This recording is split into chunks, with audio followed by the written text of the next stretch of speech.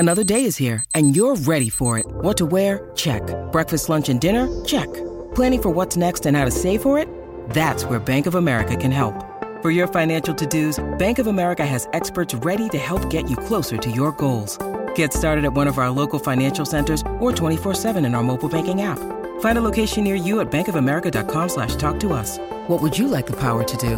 Mobile banking requires downloading the app and is only available for select devices. Message and data rates may apply. Bank of America N.A., member FDIC. Jewelry isn't a gift you give just once. It's a way to remind your loved one of a beautiful moment every time they see it. Blue Nile can help you find the gift that says how you feel and says it beautifully, with expert guidance and a wide assortment of jewelry of the highest quality at the best price. Go to BlueNile.com and experience the convenience of shopping Blue Nile, the original online jeweler since 1999. That's BlueNile.com to find the perfect jewelry gift for any occasion. BlueNile.com.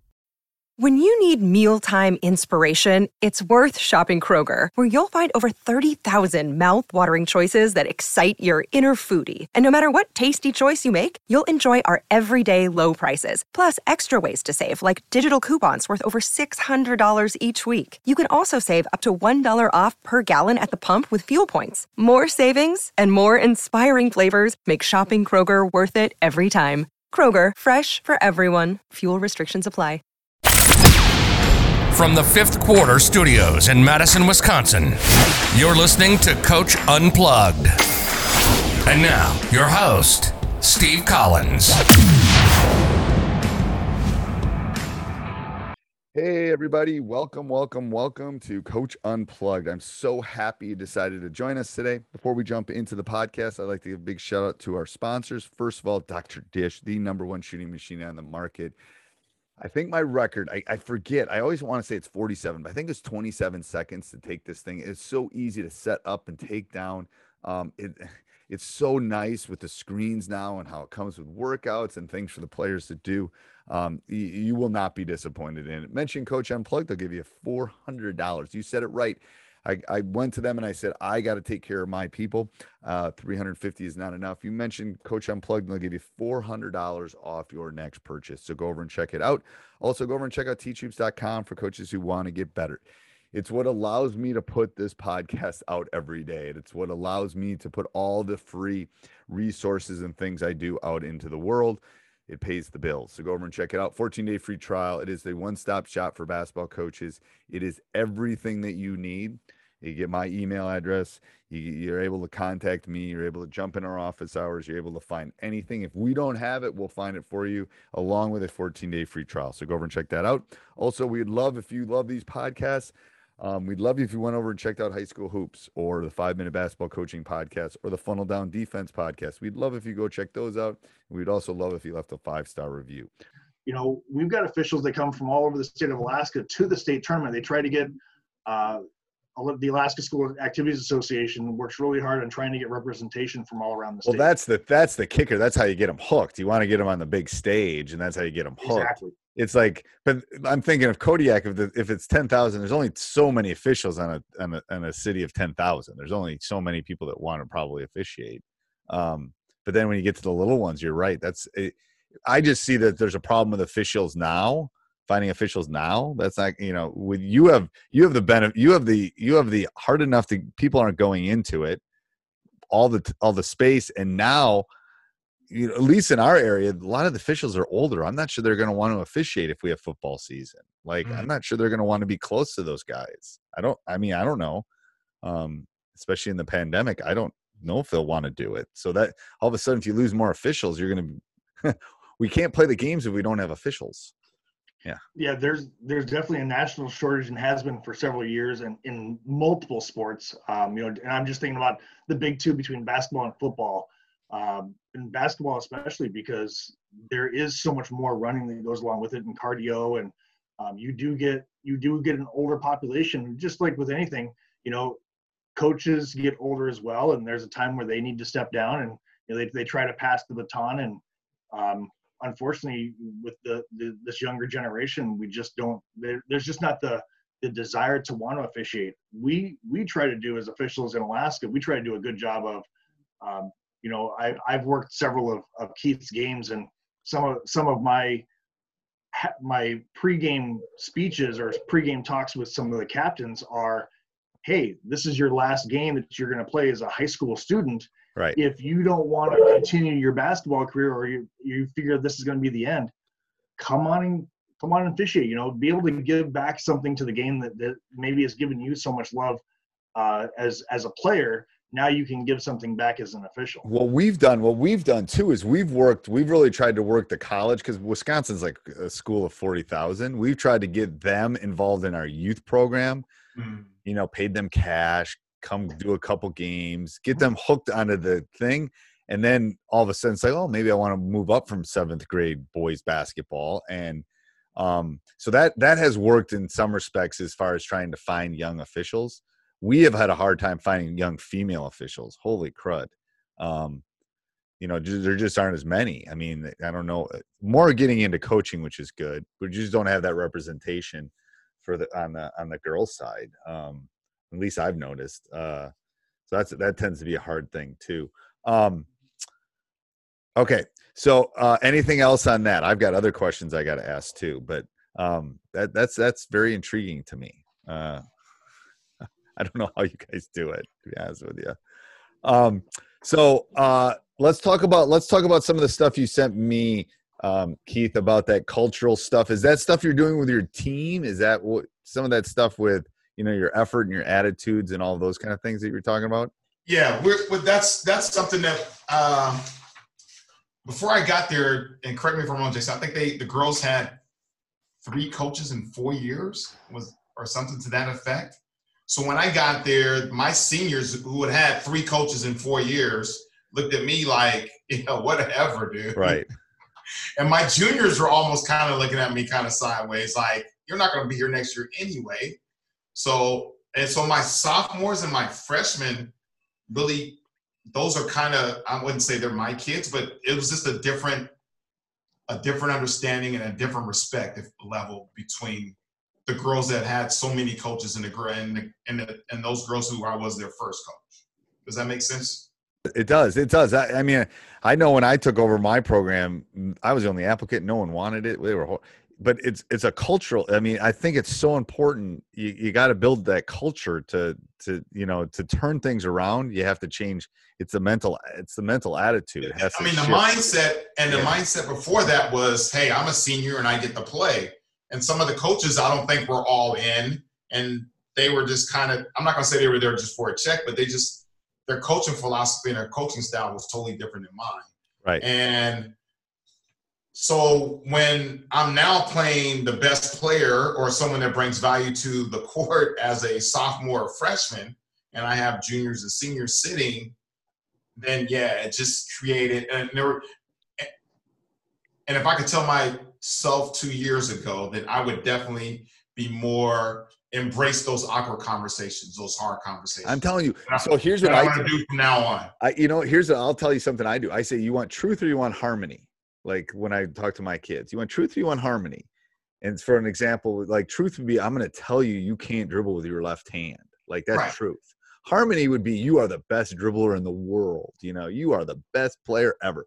So almost every kid, when I say, do you want truth right now or you want harmony? You want, and they always come back with truth. They do.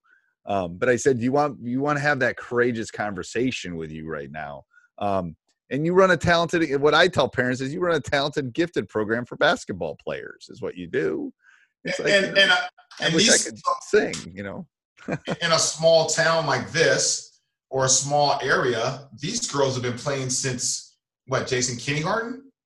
And so here's some of the, I shouldn't say that, uniqueness of it is that one set of parents coached them kindergarten through 4th grade. And for whatever reason, they butted heads, and another set of parents came in and coached them.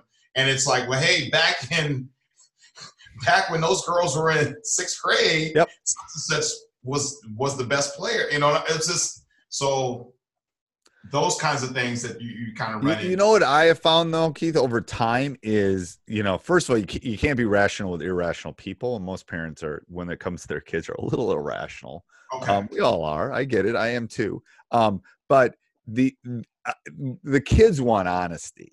Like the kids, for the most part, want honesty. They want to know where they stand. Parents, sometimes don't always want that. But having those over communicating, I think is the key to most of, at least over my 30 years with parents and stuff, is over communicating has solved most problems.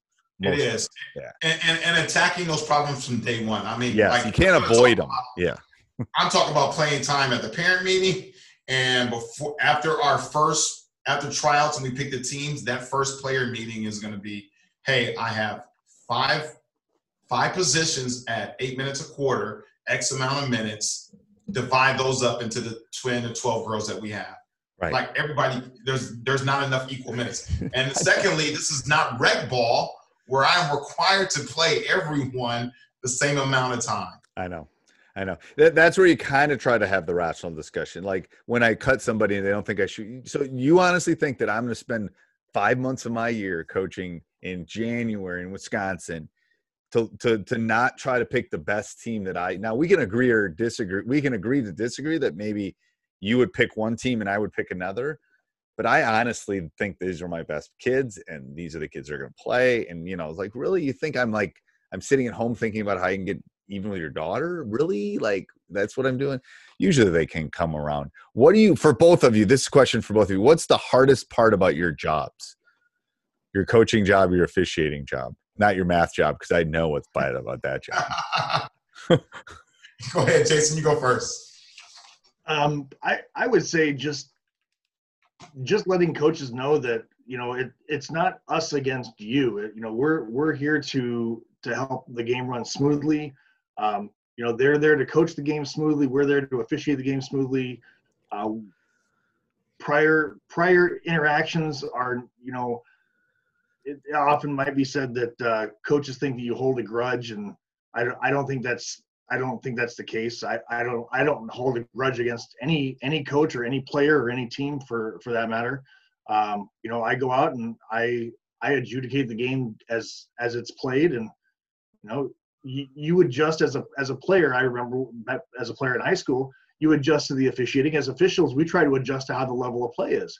If you've got a really, really two not so skilled teams, a travel might be a little bit of a sliding of a foot or a slipping of a foot versus if you've got two really, really high skill, we talk about AAU programs, right? Those are the players who are on the track to the next level. You're going to be very, very cut and dry as to what the rules are. Right. No, I agree. What about you, Keith? Just the change of the way it used to be to the way it is right now, as far as the program. And I think that we've come 180 as a school for me, and we're headed in the right direction. So for me, that was just the hardest part of just dealing with the old and trying to bring in the new. Does that make sense? Yeah, that makes sense. Okay, so for both of you again, what is the hardest skill for you to teach a young official and for you to teach your players? What's the hardest skill to teach? I'm going to let Keith go first on that one. So, okay, I got it. So our goal last year, and we've become better, but our goal, I guess, and with my two things that we're focused on, is becoming physically and mentally tougher. And that's a skill set, right? Like, it is a skill set. My girls weren't used to physicalness, and they weren't mentally engaged all the time, or they kind of tapped out when things got hard. And that was kind of, my girls thought it was their right to play basketball instead of it being a privilege. And right. Now we're changing that aspect of it. And when you know that it's an opportunity that this could be your last time playing for whatever reason, then you play way better. And then another thing is the mindset of wanting to win as opposed to hating to lose. And you play totally different. And that's one of the things my friend told me, my college roommate, when he watched the games. He's like, your girls want to win, but they don't hate to lose yet. And right. Once that mindset of them hating to lose then it's like it's that second level of competitiveness.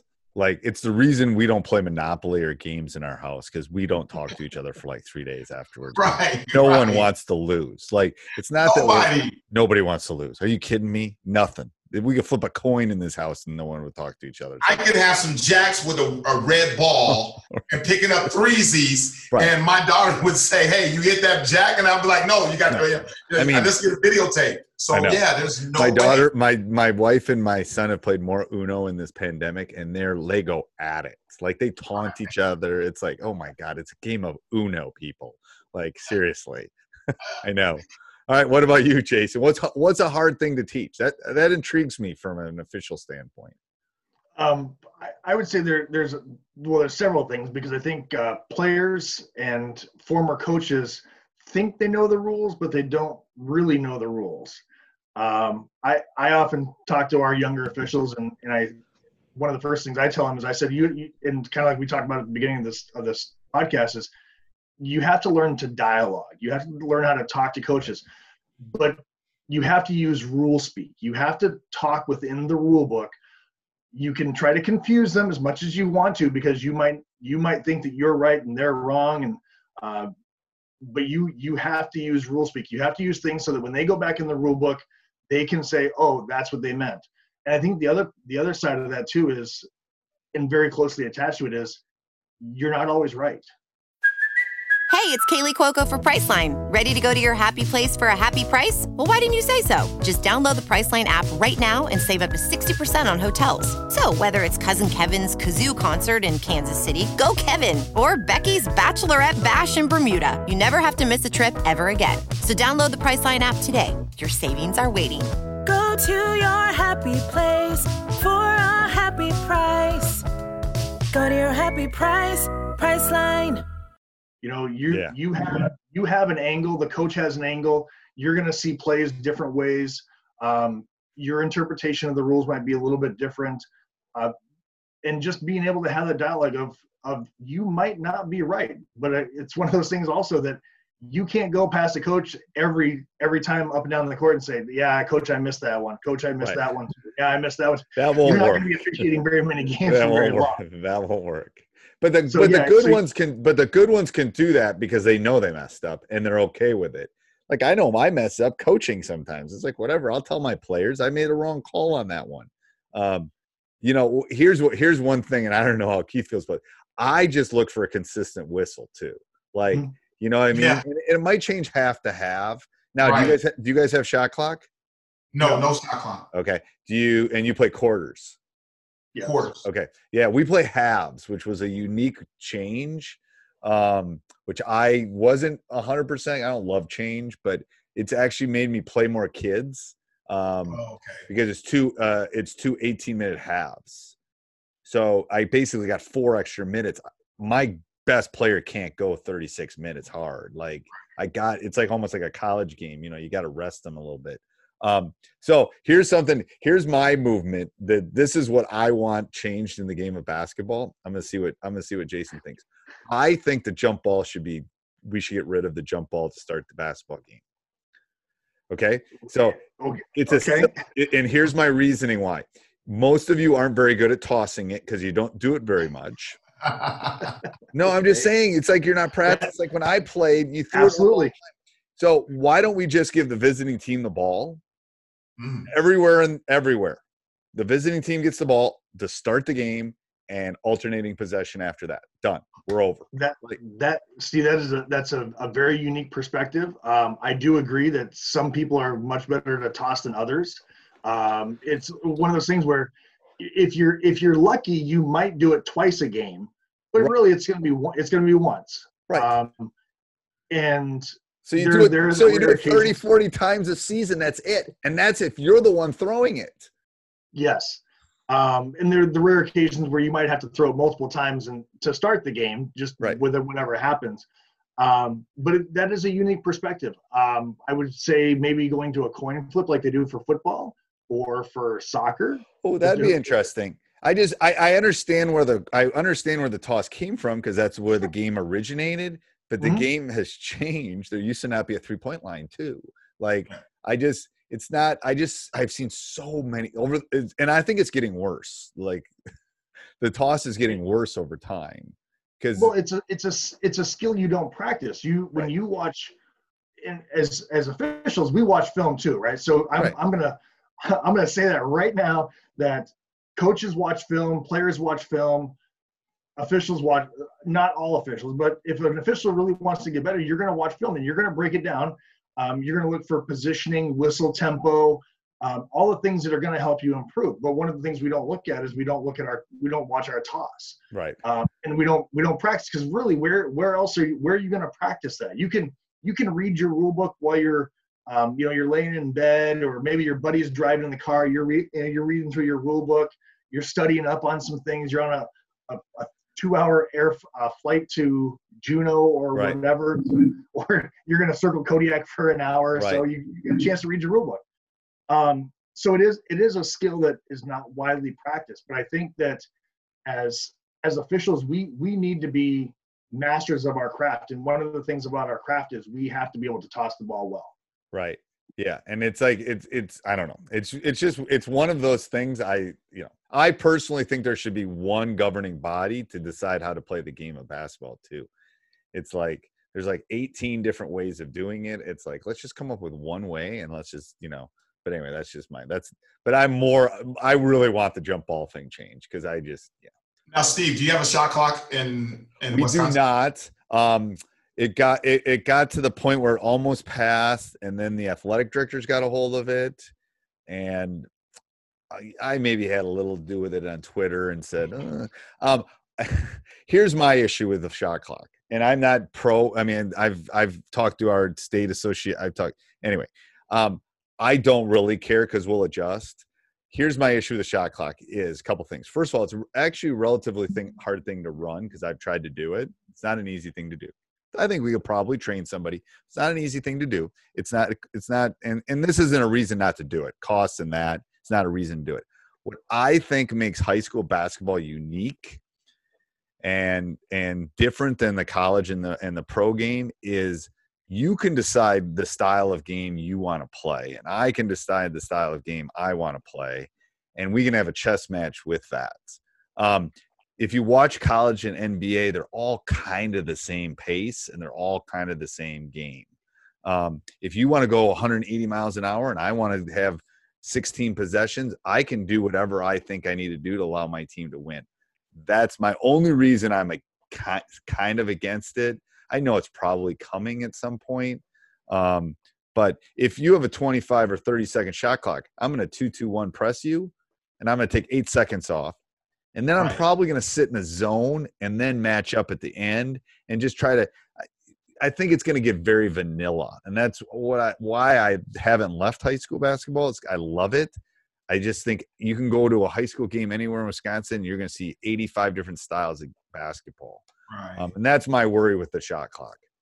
I think now in the summer when your kids play AAU or travel ball, it's mixed, or is it's mixed? It's not as much as there's not as much shot clock down here as there is. It depends on the tournaments. Obviously, the higher up you go, the more they are. I think the argument that it's getting them ready for college is a silly argument, because most of them aren't going to play in college anyway. I worry about the teams that aren't very skilled too. And then you get down to 7 seconds in the shot clock. It doesn't tend to be really good basketball at that point. But I don't know. I think it's coming. I realize it's coming. I'm probably sounding like the old man, get off my porch kind of thing. But I realize it. But I mean, if you have a hard time finding officials, you're gonna have to pay someone else to sit at the thing. And public education is not overly funded at this point, in my opinion. All right. Let's see what else I got on my list here. Here, I got one for both of you. So you can both take this. This is one of my favorite questions. All right. So I want you to take a coaching and or an official. I want you to take a success or a failure that you think someone could learn from. Because I think you learn from successes. I think you learn just as much from failures in life, to be honest with you. But is there something that at a coaching time or an official time that someone that's listening could take away a golden nugget? The quote goes, I think you can't send a duck to Eagle school. right? I think the quote is, you can't make chicken soup out of chicken beef. Yeah, I think that's the actual quote. But we'll use yours because I don't want to get E rating, but yes.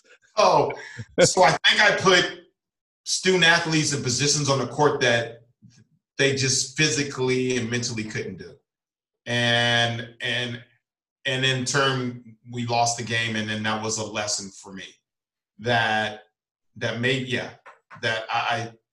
were people that I wouldn't say unprepared, but they just didn't have the skill level or the basketball IQ to be in that situation. Right. I've done that coaching wise. Like, I haven't had them ready for a situation that occurred. Now, it hasn't happened recently, but that I didn't have the right thing in the right people in the right spot. It was my fault. 100% my fault. Yes. But I learned, but I never did it again. Right. I only made one scorebook problem in 32 years. It was like I was a freshman or sophomore coach my second year, and I put the wrong number. I've only made that mistake once. I told myself, had that happen and the other team shooting a technical to start the game, I said, I will never do that again. I will never make that mistake again. It's funny. I was a C team, which is freshman, right, at South High, which is probably the richest high school in Alaska, period, right, whether private or whatever.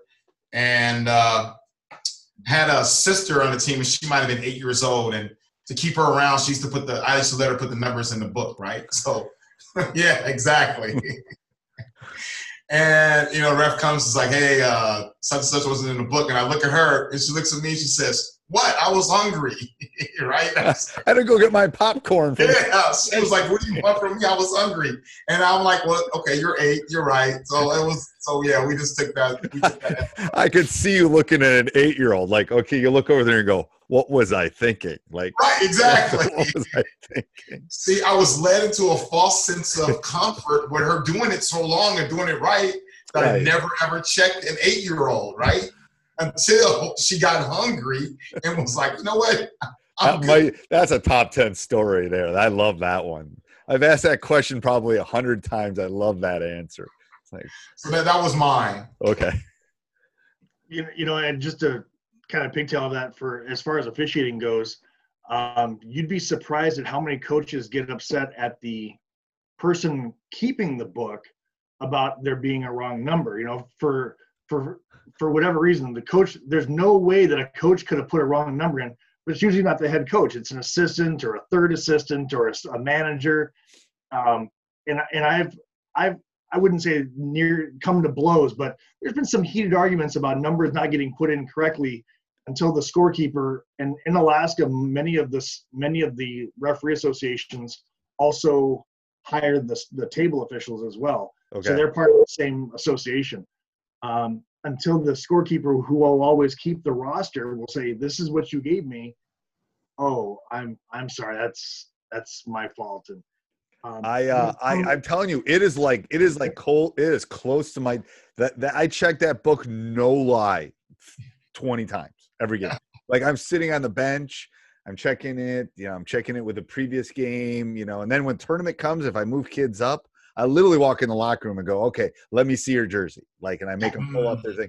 Because it's like, it's my responsibility. It's me. It's Absolutely. No one else's. If it's wrong when I turn it in, it's going to fall on me. Like, the buck stops here. Yes.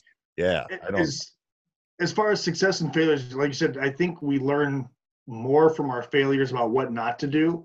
And I would say, as an official, when you don't know a rule and you adjudicate it incorrectly, and I'm thinking more, not like the difference between what is a travel and what isn't a travel, but I'm thinking big layered plays. You've got a double foul, and then all of a sudden the coach gets really angry and irate, and he gets assessed a technical, and then one of the fans jumps off the bench or whatever, and you have these huge layered plays, and how to sort everything out and adjudicate that.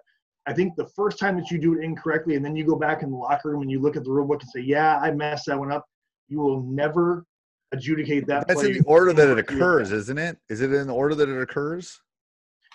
Yes. In high school, that's one of the things that's really nice. We call it, as a math term, order of operations. Right. It is the order of operations. So there is a very, very specific order that we do things in.